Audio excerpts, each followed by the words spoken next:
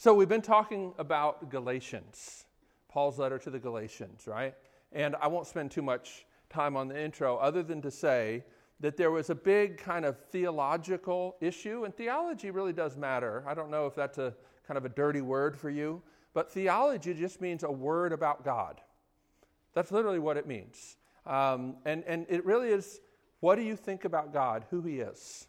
And one of the core convictions of Christians and Christianity is that what you think about God really does matter.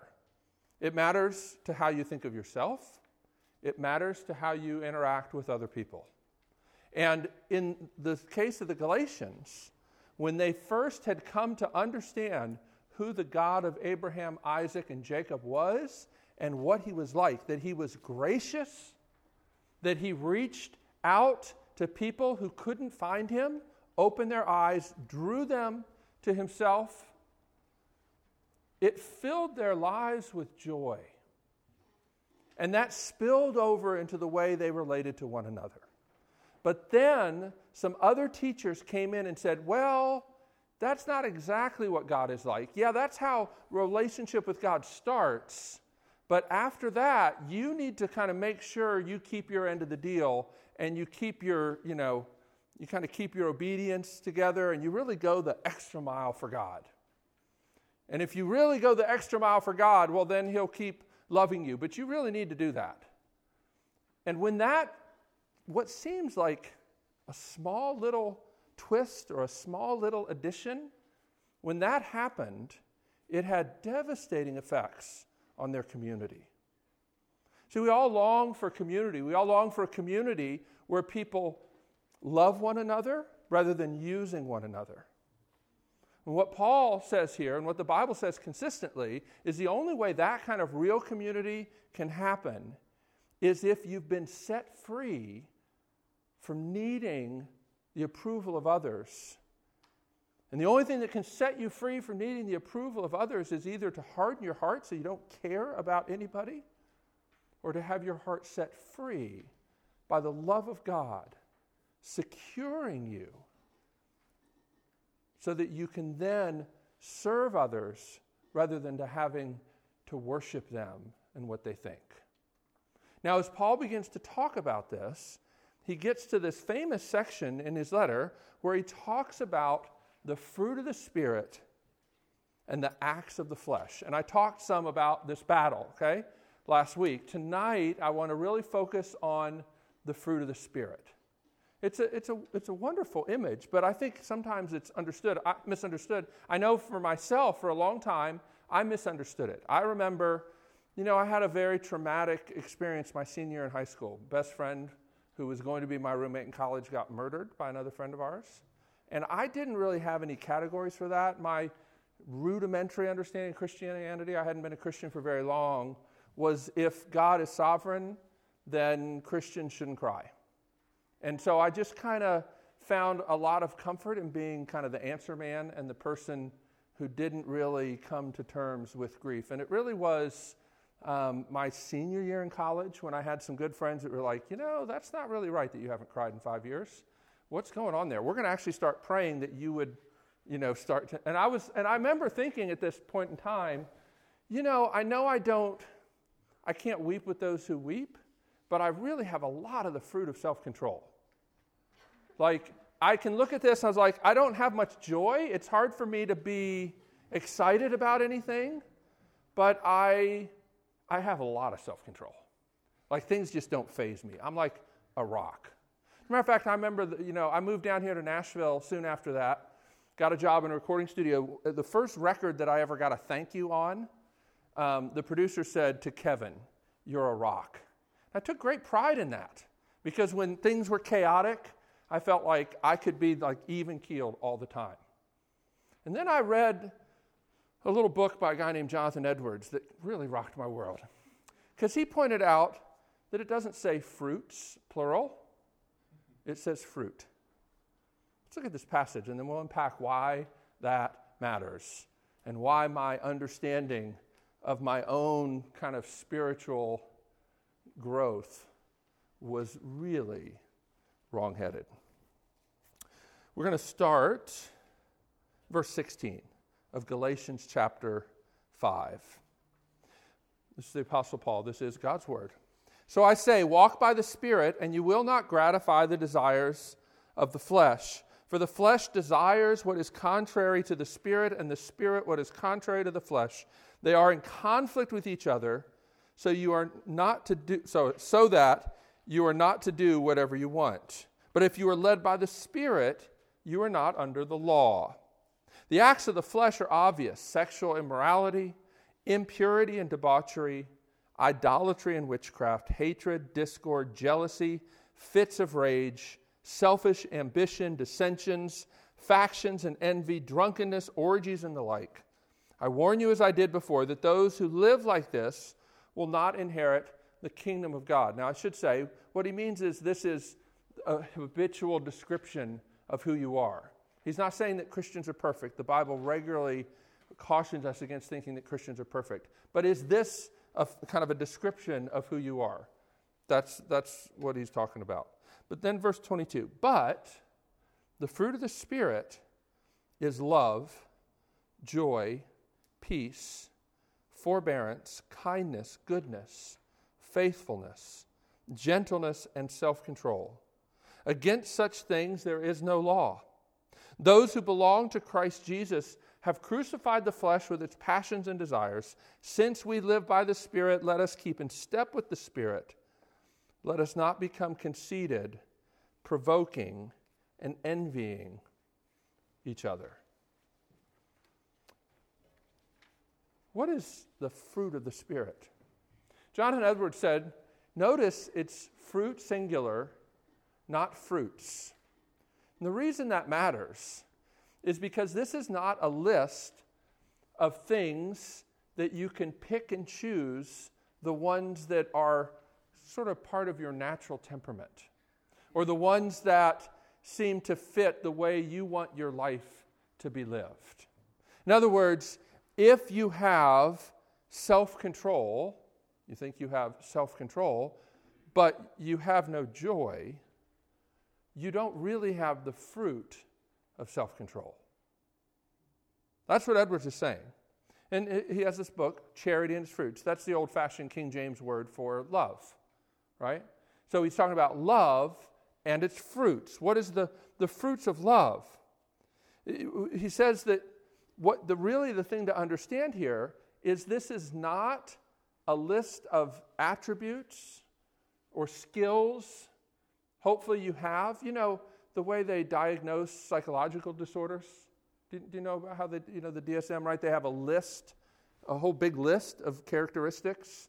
And if you have a certain number of them, then they say they're kind of describing certain things that way. That's not what this is.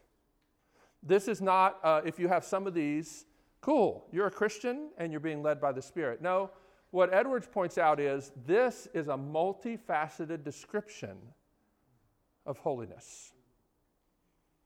It's, if you will, like 8 facets of a diamond of beautiful Christian character. Beautiful Christian character that flows out of being secure in the love of God. Look at how he ends the passage that we read. He says, let us not become conceited, provoking and envying one another. And earlier he talks about if you're led by the Spirit, you're not under the law. You remember I talked about this last week. Being under the law means looking to your own obedience for your right standing with God. It's basically saying I can be in a relationship with God and it can be a good relationship because I'm good. And I'm doing all the right things to keep God liking me. To do that, to live that way, will produce the acts of the flesh. All of these are connected to needing to either puff yourself up, try to masquerade joy of some sort, or to tear other people down. But the fruit of the Spirit that comes by trusting in what Christ has done and being secure in that, is love, joy, peace, forbearance, kindness. Does that make sense? Tim Keller puts it this way. It says when we look at the fruit lists, and there are actually several different lists of fruit in the New Testament, and they're not all the same. Did you know that? There's several lists, and they're not all the same. That's one of the clues that it's not just a list of particular characteristics, but they're different kind of ways of describing Christian character, loving one another. But he says, when we look at the fruit list, we notice that we are naturally stronger in some rather than others, but our strengths apart from the Spirit are due to natural temperament or to natural self-interests. John, the Apostle John says, if a man says, I love God and hates his brother, he is a liar. Notice he does not say he's unbalanced. He says he is a liar. True love to God goes along with love to others. If they're not all there, they're not there at all. Do you see what the point he's making? When the Apostle John says in 1 John that if you say you love God and you hate your brother, you're a liar, what he's calling into question is whether you love God at all. In other words, if you have love, but you don't have joy, then what you think is love may not actually be love. Now, this is not a black and white kind of thing. When you look at this list and you're like, well, I don't have perfect love, I don't have perfect joy, I don't have perfect peace. He's not saying that. He's saying, does your life exhibit these characteristics? Not perfectly, but do you begin to see this kind of fruit? Now, there's a couple implications if this list is actually a multifaceted way of describing Christian holiness. The first is, beware of looking at your natural strengths, the things that flow out of your natural temperament, as a sign of Christ-likeness. What I came to realize is that there can be counterfeit fruit that masquerade as the fruit of the Spirit. But one of the ways you know that I didn't have really the fruit of self-control was I had no joy. And the reason I had no joy was because I wouldn't let myself feel anything. And what I thought was self-control was really just shutting my emotions down. If you don't have joy and self-control, if you don't have peace, the kind of peace that he's talking about here is not peace that doesn't empathize with other people. It's not the kind of peace that comes from shutting your heart off to caring about anything or anybody, just becoming stoic. That's not what he's talking about. He's talking about a deep, abiding sense of peace that underlies the ups and the downs, weeping with those who weep, rejoicing with those who rejoice. So be careful about looking at our natural strengths. All of us have natural strengths. All of us have sort of ways, strategies for how to make life work. Actually, I was telling somebody this just this week and doing some premarital counseling. When Wendy and I were engaged to be married and we went into premarital counseling, one of the first things that our counselor told us was, you guys are awesome and, so exciting to be, engaged and whatnot, but here's what you need to understand.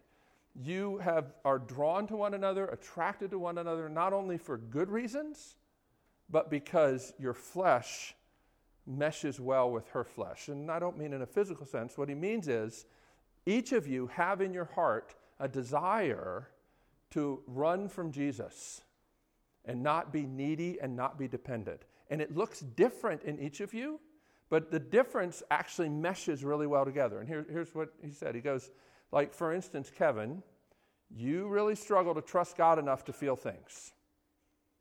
You really do. And yet, when you're around Wendy, who feels things very deeply, you feel like you're better than you really are. And Wendy, you really struggle to trust God that things are going to be okay. But when you're with Kevin, there's sort of like this ballast because he's kind of unmoved. And it's easier to kind of be with him and feel like everything's going to be okay without actually learning to trust God. And we were like, oh, dang. He's right. He's right. Like each of us needed to trust Jesus, but the manifestation of how we weren't trusting sort of masqueraded as spirituality until we got around somebody who could see through that. And one of the ways he could see it was because while I had self-control, I couldn't feel things. While she had joy, she found it difficult to have peace. Right? And maybe you can identify with that. Use this as a diagnostic, but be careful that you don't just pick and choose the things that you're naturally good at and then conclude that your Christian understanding of the gospel is bearing great fruit. Because it may not actually be all that's going on. And then beware of trusting in your gifts. Gifts can work even when the Spirit is not working. And man, if you ever get into ministry vocationally, watch out. Watch out.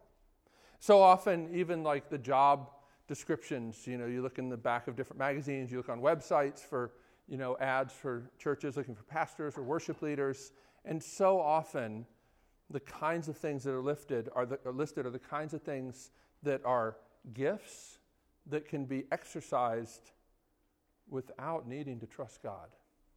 That's a dangerous place to be. In RUF, if you hang around RUF a lot, if you come join our leadership team, you'll hear me talk about the importance of a philosophy of ministry. The reason that we want students to understand why we do what we do, and we want those answers to come from the Scripture, is because it's very easy to do ministry based on what worked last year or on your own personality. As a matter of fact, it's one of the reasons that we take RUF interns and we send them to another campus. Now, we didn't do that with Anna Kate, but she's the rare exception. Carter got to come here from another school. And RUF at Samford looks very different than RUF here. Really, it does, right? Because I'm different, you all are different, Belmont's different. And we want people to understand that not everything that we do in RUF is just because of our philosophy of ministry. A lot of it is because of who I am, strengths and weaknesses. And we want to be careful that we don't just build a ministry around gifts and strengths and personalities. All right. Now, what about the weeds and the counterfeit? Because I want to get into this a little bit. And I won't go through all of them, but I want to introduce this idea. There's a guy named John Sanderson. I don't know if he's still alive, actually. He was a professor at Covenant Seminary before I got there. And, sometimes when you're studying different books and different commentaries, listening to different sermons in your preparation, if you listen to Tim Keller, you'll be like, oh, well, there's no other way to preach this passage. But sometimes I found this a couple times in my life, and some of you may not know him, but he's a pastor. He's recently stepped down from his pastorate up in New York City, but very important, Christian in the 20th, 21st century. Sometimes you can find the book that influenced his sermons. And so he's got some great sermons on the fruit and the weeds and the counterfeit fruit. And then I found John Sanderson's book on the fruit of the Spirit, and I was like, aha, I see where I got it. Because Sanderson's the guy who kind of develops this. And here's what he's saying. When you look at the acts of the flesh here, they're the opposite of the fruit, right? And Paul sets it up that way. And they are the kinds of things that grow when the soil is really corrupt. When they're the kinds of things that grow when you're trusting in yourself and the insecurity that comes from that. The weeds grow up. And the weeds really are, the opposite of the fruit. But then, and this is the one that's more tricky, is the counterfeit fruit. The counterfeit fruits are like my understanding of self-control that was really about killing my heart. But it wasn't really the fruit of the Spirit. It actually was one of the weeds. It really was coming from my own need to protect myself rather than trust Jesus.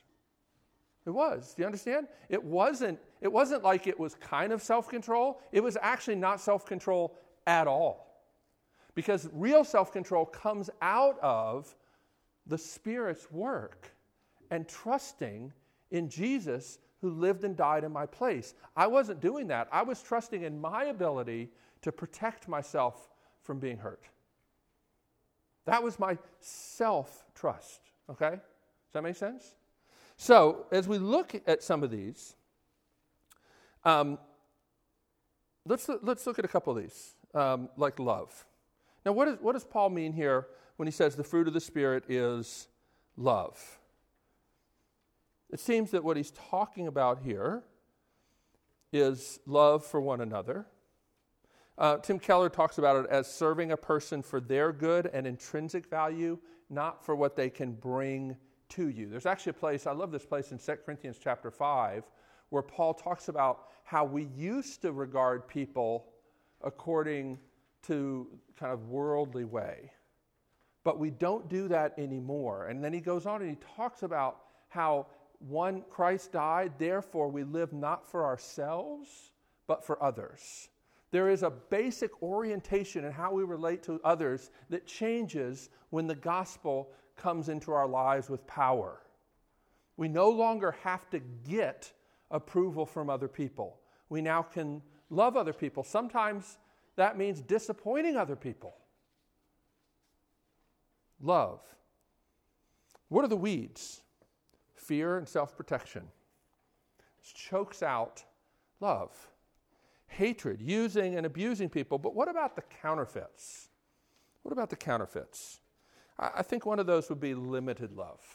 You know this story where Jesus is asked by an expert in the law, "Teacher, what must I do to inherit eternal life?" Jesus says, "What's written in the law?" And the guy says, "Love the Lord your God with all your heart, with all your strength, with all your soul, with all your mind, and love your neighbor as yourself." And Jesus says, "That's right. Do this and you'll live." And then notice this is in Luke 10.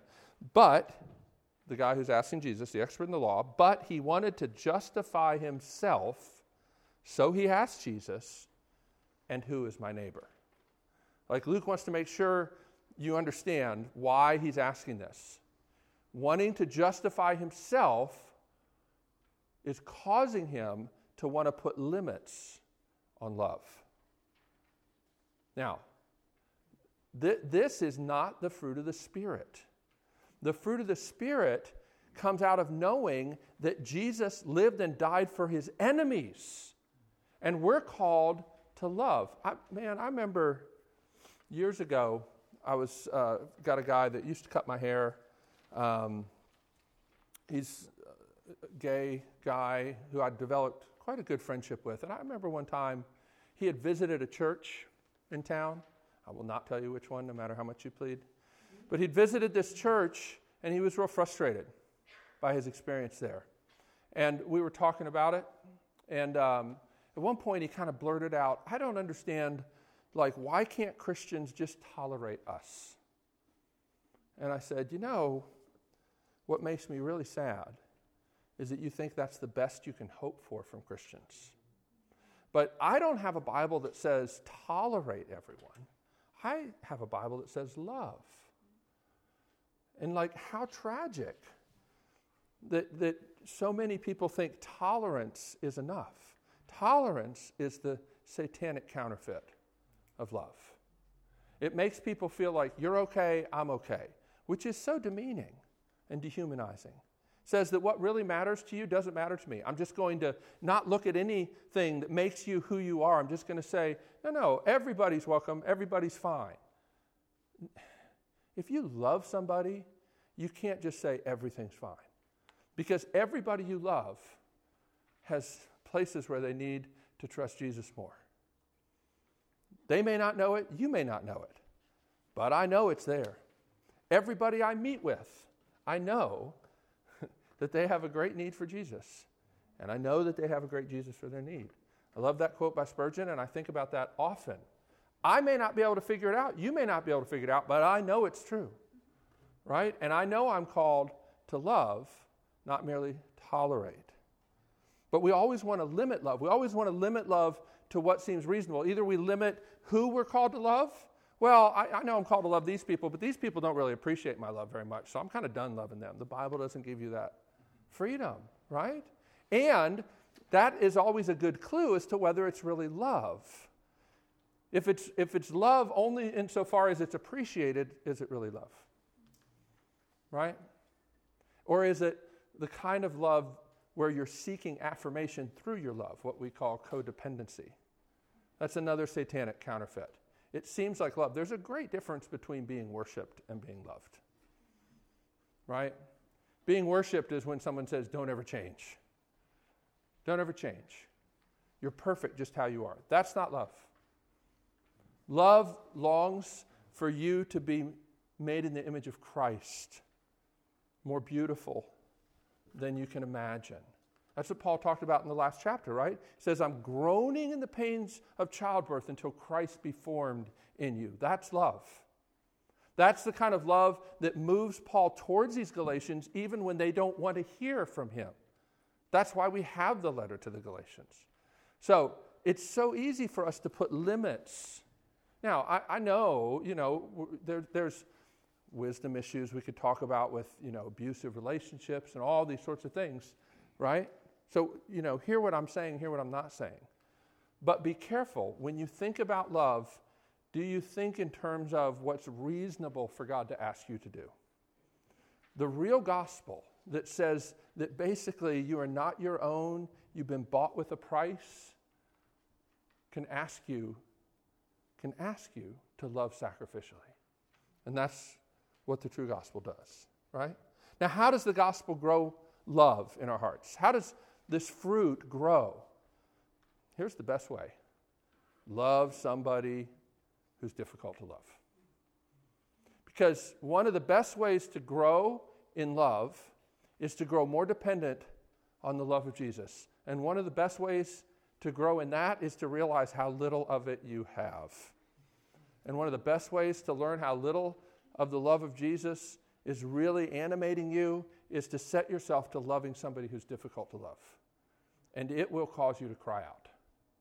Dan Allender, who's a Christian counselor I love, he says one of the worst things is to be loved by somebody who knows that they love well. You know what he's saying? Have you ever been loved by somebody who's convinced that they love well, rather than somebody who's convinced that they need God's help to love? Feels very different. We want to be the kind of people who, in loving, come to the end of ourselves very quickly. And rather than saying, well, that's far enough, it's not really reasonable for you to ask me to love you more than that. No, we want to be the ones who cry out and say, God, give me your love for this person. When I do weddings, sometimes, almost all the time, I'll mention this verse in Hosea, where God says, your love for me, O Ephraim, is like the morning mist. You know what that image is about? As soon as the sun comes up, what happens to the morning mist? It's gone. So if God says, your love for me, the perfect one, is like the morning mist, how can you possibly pledge to love another person for the rest of your life? You either do it out of naivete or you do it out of great faith, asking God to give you his love for this person. And that's why 1 John says we love because he first loved us. It doesn't say we love God because he first loved us, so that's certainly true, but it says we love because he first loved us. Think of it this way. Is Christian love the sun or the moon? Do you know what I mean? The moon reflects light, doesn't generate it. Your love is like the moon. You're not the love generator. To the degree that you're appropriating and being blown away by the love of God, to that degree you can love other people. If you're trying to wump it up in your own strength because you think you're the sun, you are going to begin to grow bitter and worn out. And you're going to begin to put limits on love. Let's look at one more. Peace. Let's jump down to peace.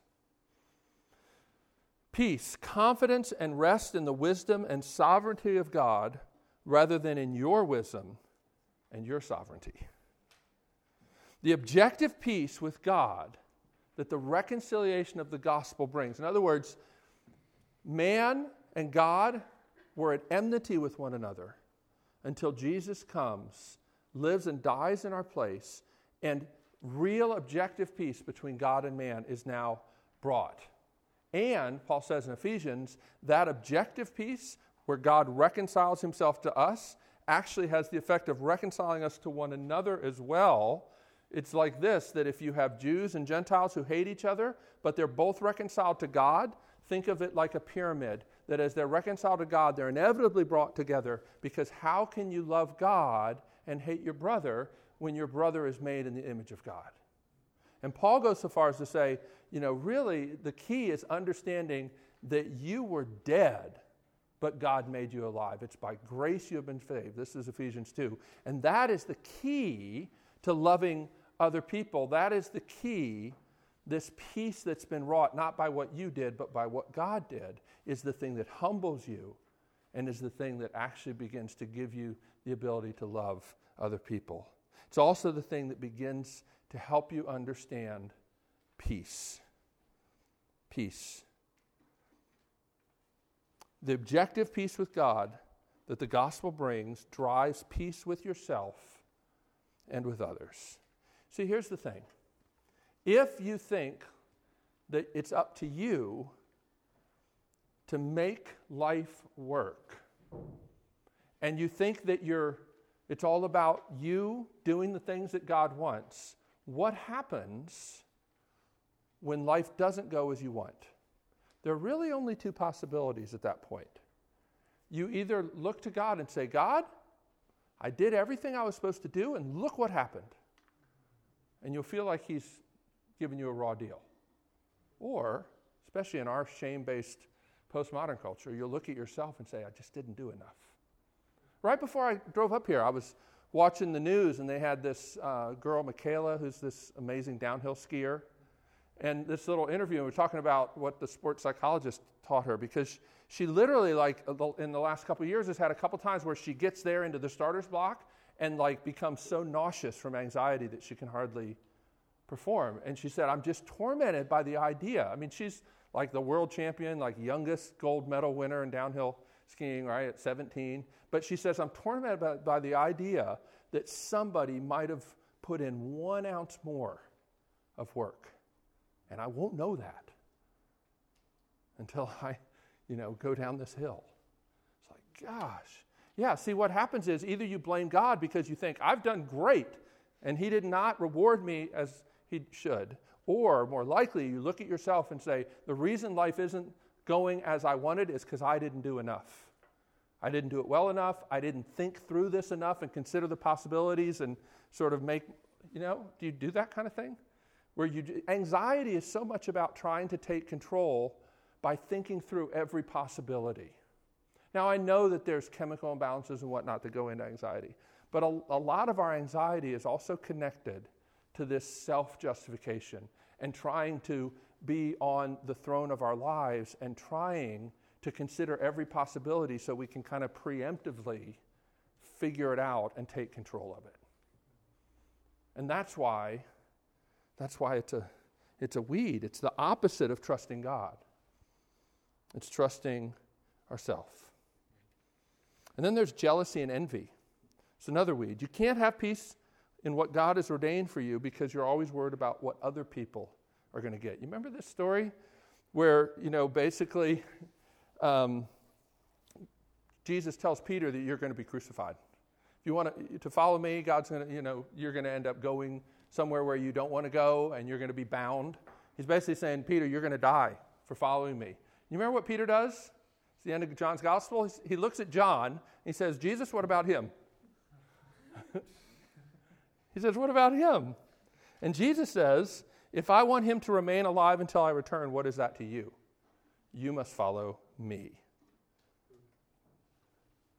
Jealousy and envy is basically you're always focused on other people and what God has ordained for them, that you can't rest in what God has for you. What's the counterfeit? The counterfeit is apathy and indifference. That's not the same thing as peace. Peace is an abiding trust in what God has ordained. But the counterfeit is saying, I don't care, whatever. It's not the same thing.